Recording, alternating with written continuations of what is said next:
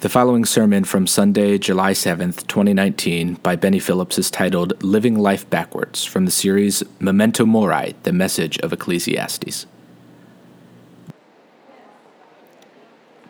Well, in case you were unaware of this fact, this is the 50th anniversary of Woodstock. Just wanted you to know that. Just thought that'd be important to you. It's the 50th anniversary of Woodstock. The 50th anniversary of what was referred to as the Summer of Love. Now, the problem is none of us really know what they meant by Summer of Love, or we're afraid to ask. So we thought we would redeem the Summer of Love with the Summer of Wisdom. So our summer series, and what a way to start our summer series, by sweating. What a great way to start our summer series with the Summer of Wisdom. Now, like I mentioned last week, I'm going to be doing a series of messages from the book of Ecclesiastes. Jesse and Joey will be speaking from other books of wisdom, Psalms, Proverbs, Song of Solomon. I'm not sure exactly where they're going to be pulling from, but I'm going to be doing, the four messages that I'm going to be doing are from the book of Ecclesiastes, and it's actually the start of a series, the book of Ecclesiastes, that now you can go to the graphic with my notes on it. So, eventually. Now, I don't know how many of you saw the movie What About Bob? It was a very funny movie.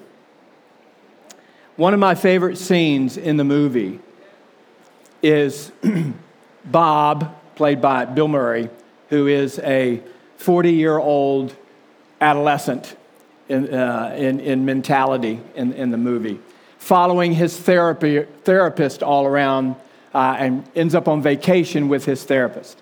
The therapist has a son named Sigmund. Bob and Sigmund are in Sigmund's room trying to go to bed because the therapist is going to be on Good Morning America the next morning and he needs his sleep. So they're in there and they're acting like two adolescents. Anyway, the favorite part of the movie. Sigmund, who's 12 years old, is kind of sitting there staring.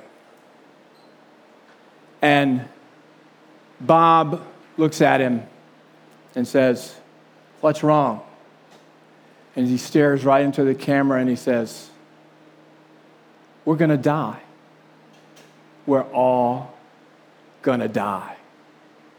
And Bob has his pillow and grabs it and pushes it in his face, acting all scared. Well, 10 minutes later, they're jumping on the bed and having a great time. But the reason why that's my favorite point in the movie is because here is this 11-year-old, 12-year-old what makes the scene funny is that what 12-year-old is going to be worrying, obsessing over the fact that he's going to die? Well, I found the answer to that question. One who has read the book of Ecclesiastes. The title of this series is Memento Mori. That's Latin for remember you will die. That is a medieval Christian philosophy and reflection on mortality, especially considering the vanity of this earthly life, the transient nature of all things and all pursuits. And it does carry the idea of judgment. Remember, Luther said that there's really only 2 days on my calendar.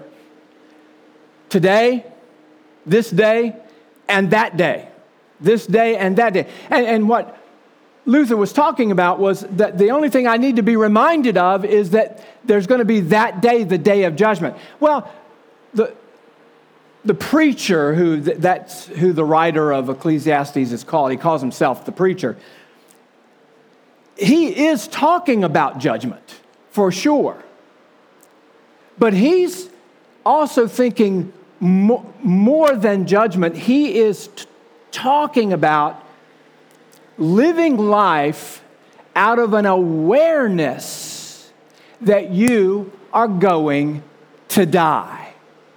We're all going to die. And that reality should inform and help us to live. But the preacher knows that for most people, we spend our lives trying to deny that reality and trying to pretend that it doesn't happen or that it's way away.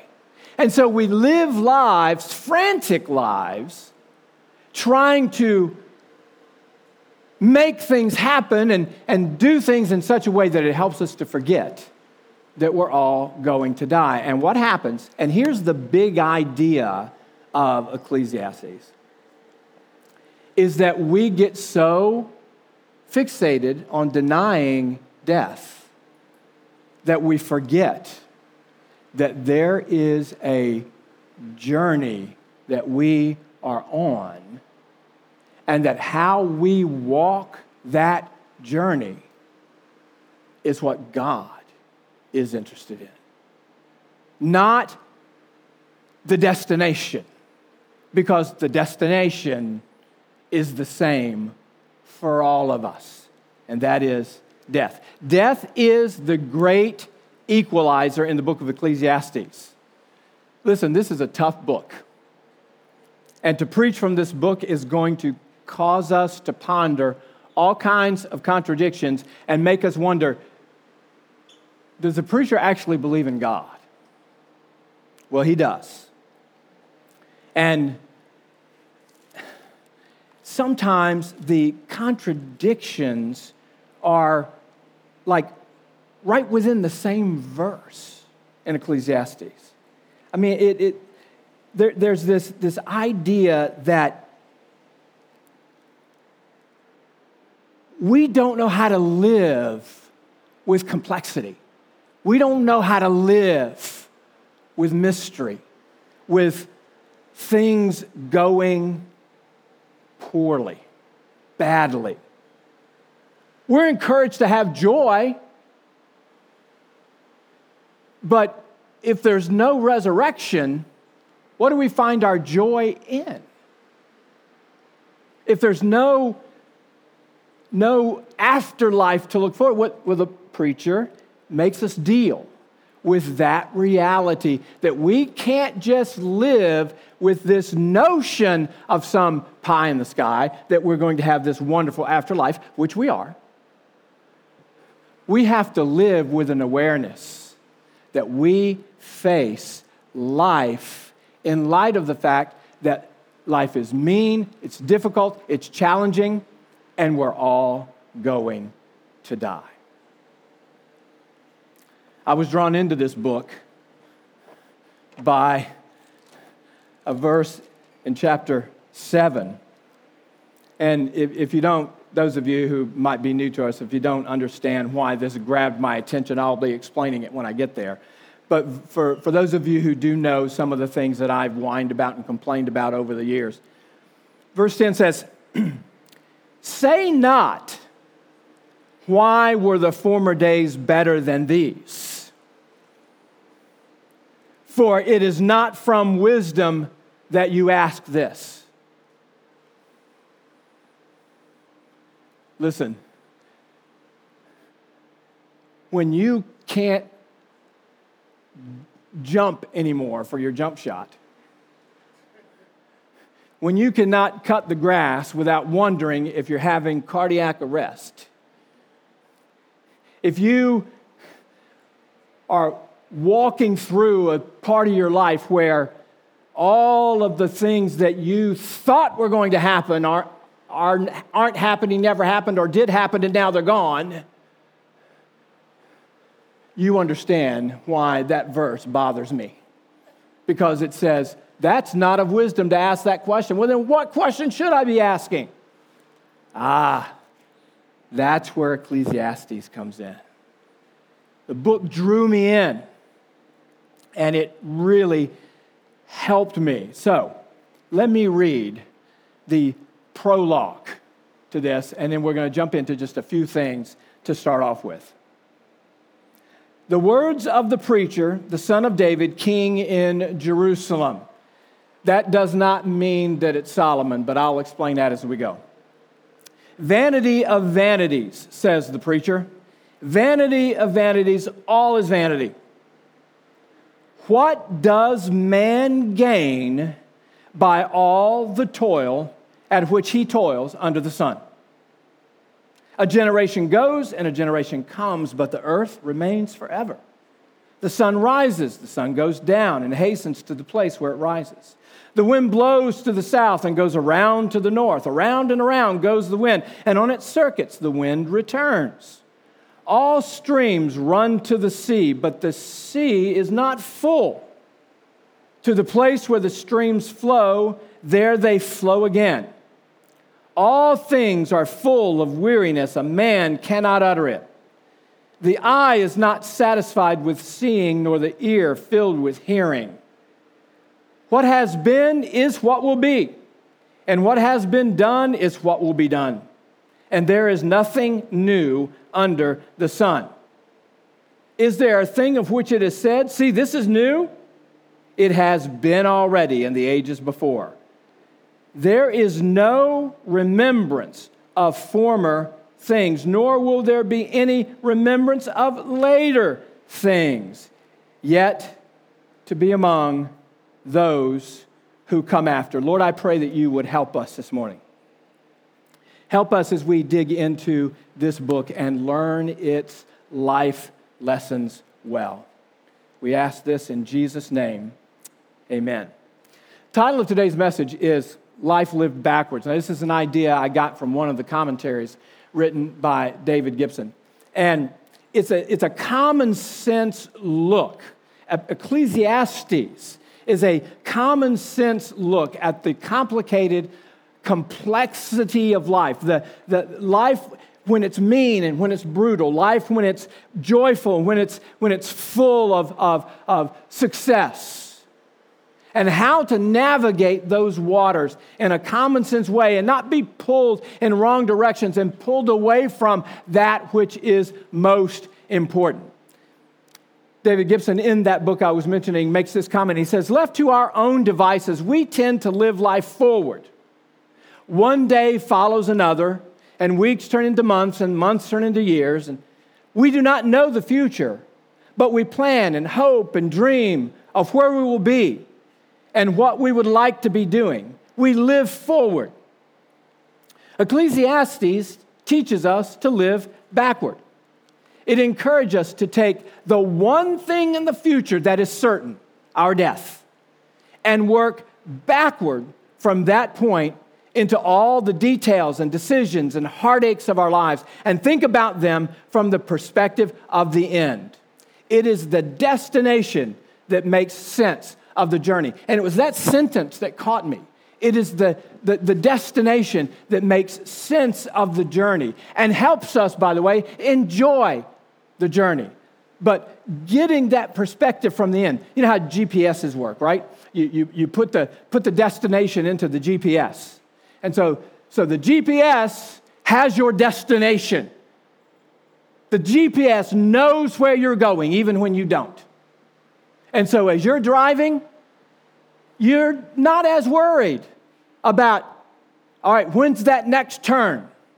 Because you know the GPS is going to tell you. And you know what? If you miss that turn, the GPS says, recalculating.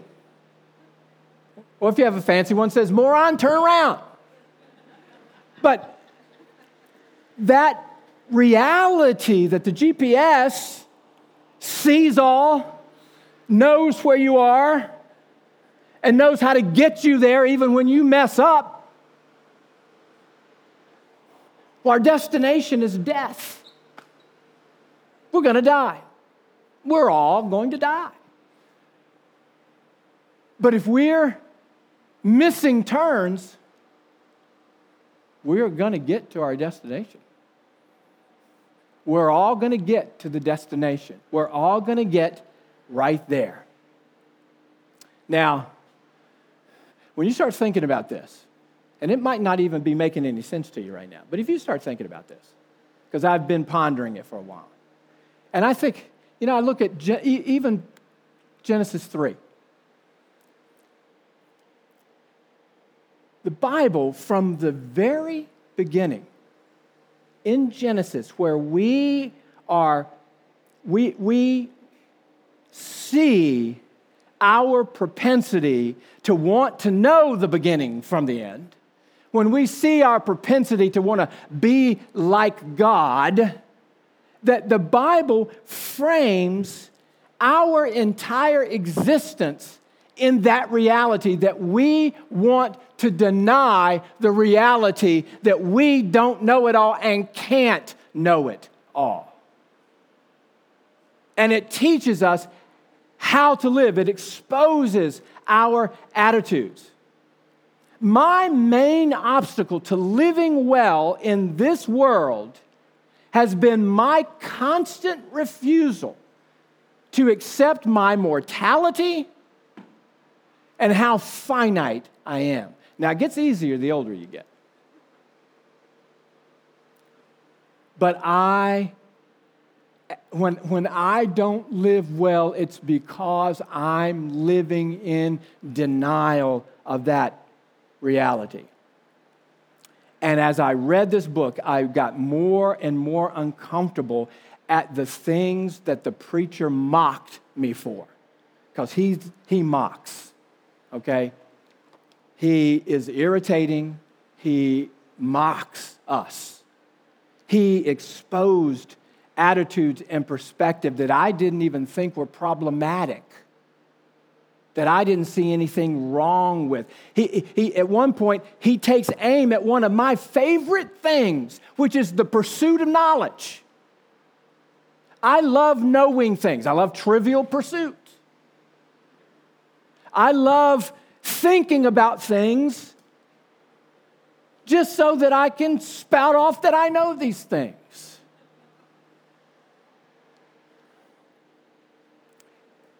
He says, you're a fool. Not because you get knowledge. That's great. That's great that you become wise or that you become knowledgeable. Let me separate those two. That you become knowledgeable. Because the more knowledgeable you become, chances are you can get some wisdom out of that and live properly. Of course, there's also the problem that you can just be pursuing knowledge for knowledge's sake and you get all puffed up and proud. Because knowledge is not the answer. The preacher agrees with Proverbs that wisdom is better than folly, but wisdom, no matter how much we give, cannot give us a comprehensive account of reality and provide me with my desire, which is the ability to control that reality. Now, what the prologue is doing is giving us a glimpse of what we're going to see in the rest of the book of Proverbs. He's talking about the brevity of life, that whole passage, vanity of vanities. Vanity, that a lot of commentators translate it meaninglessness, that kind of thing. The reality is that it's the same word that's used in other passages for breeze or breath. It's the idea of the breath of life, the brevity of life. Psalm 39:5. You have made my days a mere handbreadth. The span of my years is nothing before you. Each man's life is but a breath. That's the word that's used there for vanity. Man is like a breath, that same word. His days are like a fleeting shadow, Psalm 144. Charm is deceptive, and beauty is fleeting. That's that word. Beauty is fleeting, but a woman who fears the Lord is to be praised. The idea that all things here on this earth are insubstantial. They are fleeting, and it is vain to pursue them. Its context is actually most often used in that word in Psalms. And the idea that things are passing away, that they're making no permanent impact or impression on reality. They are futile. That mocks my sense of wanting to leave a mark on this world. What he is saying, what the preacher is saying, is you want to leave a legacy? To quote the song, you want to leave a legacy? The only legacy that you're going to be able to leave is the legacy of what Christ has done for you.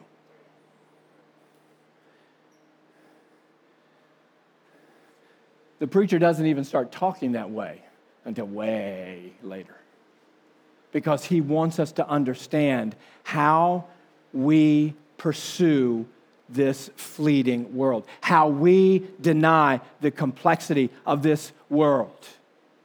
When he says, "What does man gain by all the toil at which he toils under the sun?"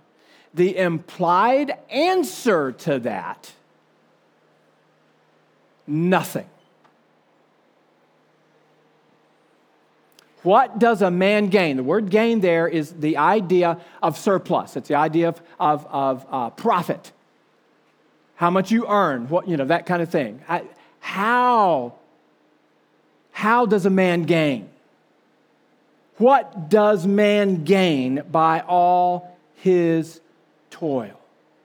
So, as that jab comes in, and the short answer being nothing, he then begins to follow that with some explanation of what he means, a little bit of just poetic communication of what he's driving at. What will my surplus be? Now, we could all just listen to the ballad of John and Yoko and get a kind of a witty version of that as John sings, oh gosh, now it's not going to come to my mind. Sorry. I know. Saving up your money for a rainy day, giving all your clothes to charity. Last night the wife said, "Oh boy, when you're dead, you won't take nothing with you but your soul." That's Ecclesiastes. That's straight out of the book of Ecclesiastes, and Lennon had no idea.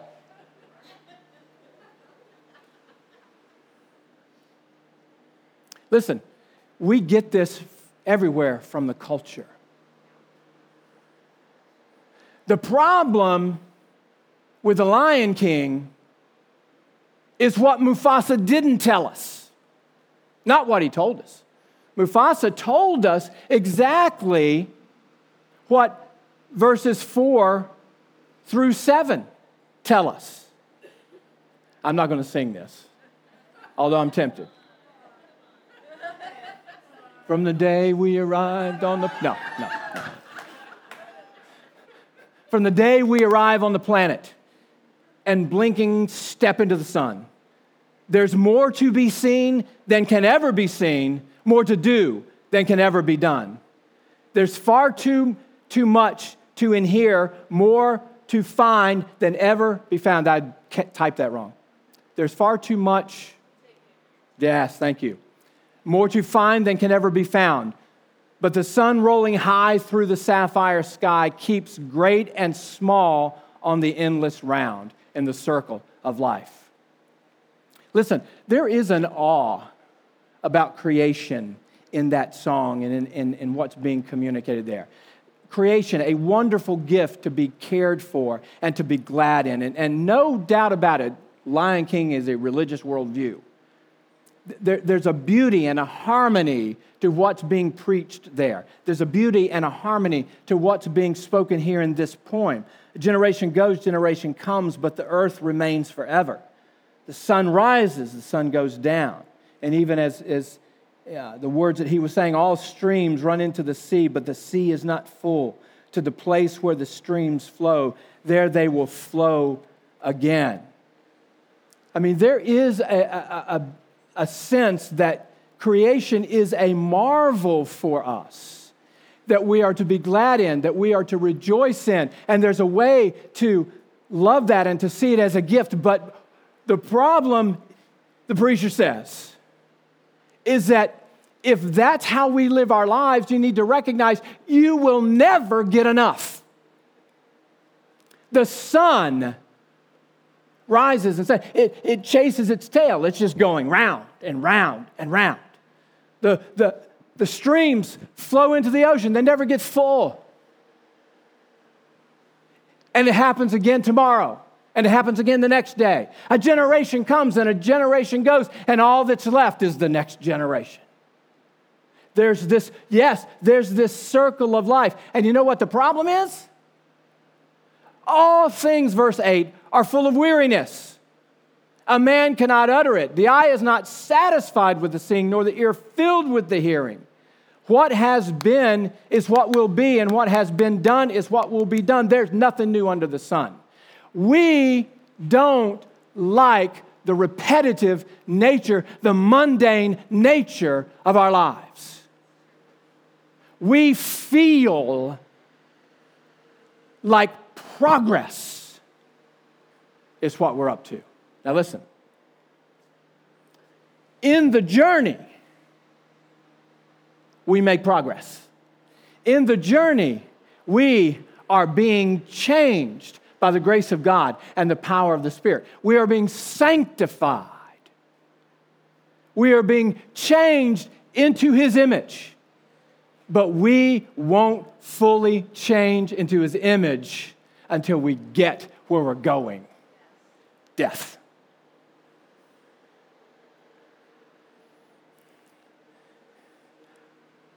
We want to get somewhere.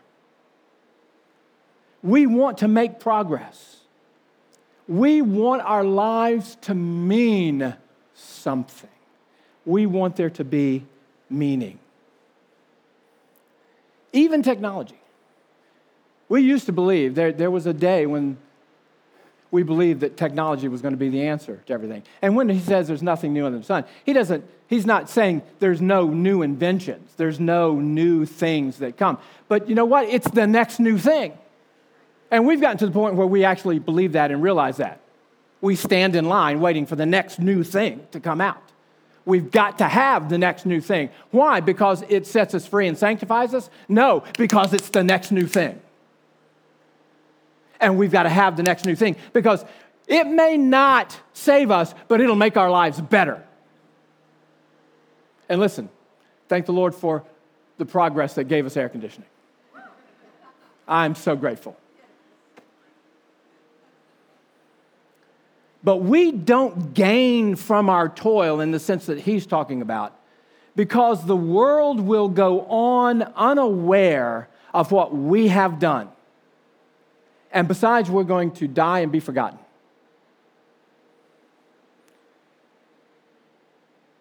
If we won't live long enough to make a lasting impression, how then should we live? If I can't find meaning in my legacy, well then do I just forget about having a legacy and just live my life the way I want to? Preacher has some things to say to us about that as well. But he's going to answer that question bit by bit. Here he's making his very first point, and this is it. Accepting death is the first step in learning to live. If we try to gain from this life, in whatever way that looks like, success, job, reputation, whatever, the stark reality is that nothing changes just because we wish it to, or that we get some promotion. No. Fundamentally, We are the same as the generation before us, as the generation before that. If there's anything that we learn from Scripture, going all the way back to Adam, we just go back to Adam, and we see nothing has fundamentally changed. We are still sinners in need of redemption. We are still living lives that either honor God or they don't. Now you say, well, why didn't you just say that at the beginning? Because what I found just in my study so far is that this teaches me about the journey and the joy of the story that God is writing in our lives. Band, if you want to come on up.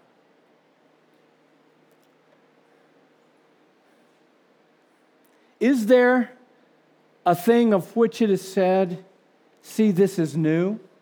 It's been already. We can't really live until we are prepared to die, until we are ready to face these realities. Accepting death is that first step. Listen, the preacher is touching on some very important biblical themes about the brevity of life, the transient nature of who we are. I mean, in Matthew chapter 6, Jesus helps us with this. Sermon on the Mount, Jesus is saying, therefore I tell you, do not be anxious about your life, what you will eat or what you will drink, nor about your body for what you will put on. Is not life more than food, and the body more than clothing? Look at the birds of the air. They neither sow nor reap nor gather into barns, and yet your heavenly Father feeds them. Are you not of more value than they? And which of you, by being anxious, can add a single hour to his span of life? And why are you anxious about clothing? Consider the lilies of the field, how they grow. They neither toil nor spin. Yet I tell you, even Solomon, in all his glory, was not arrayed like one of these. But if God so clothes the grass of the field, which today is alive and tomorrow is thrown in the oven, will he not clothe you? Jesus is encouraging us to live life backward, to recognize that it's death that's going to define this journey. The brevity and the elusive nature of our lives are an important part of what it means for us to live well. Our story is not about us being a hero, saving the world that is going to forget us anyway.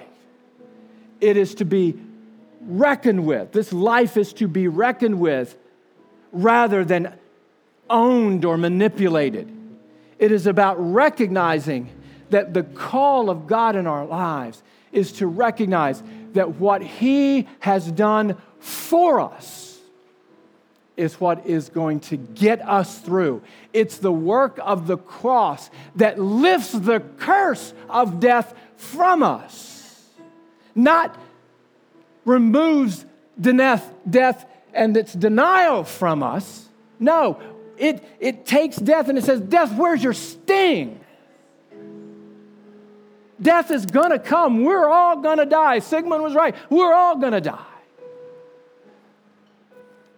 But it takes that sting and says, life is not about gain in this world. It's about gain in that world.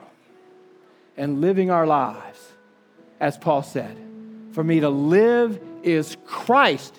For me to die is gain. To hold Him at the center of our lives, to trust Him, to follow Him, to imitate Him. If there's any gain at all in this life, it's dying daily to the plans and the purposes of God. It's dying daily to ourselves, not living for ourselves, but preparing ourselves for that day when we literally will die. And it's only through Christ that there's any sense of newness that is worth speaking about. Now, does a preacher ever get there? Yes, he will. He certainly will. But what we're going to learn from him is how to live under the sun in the midst of this mean, difficult life in which we suffer.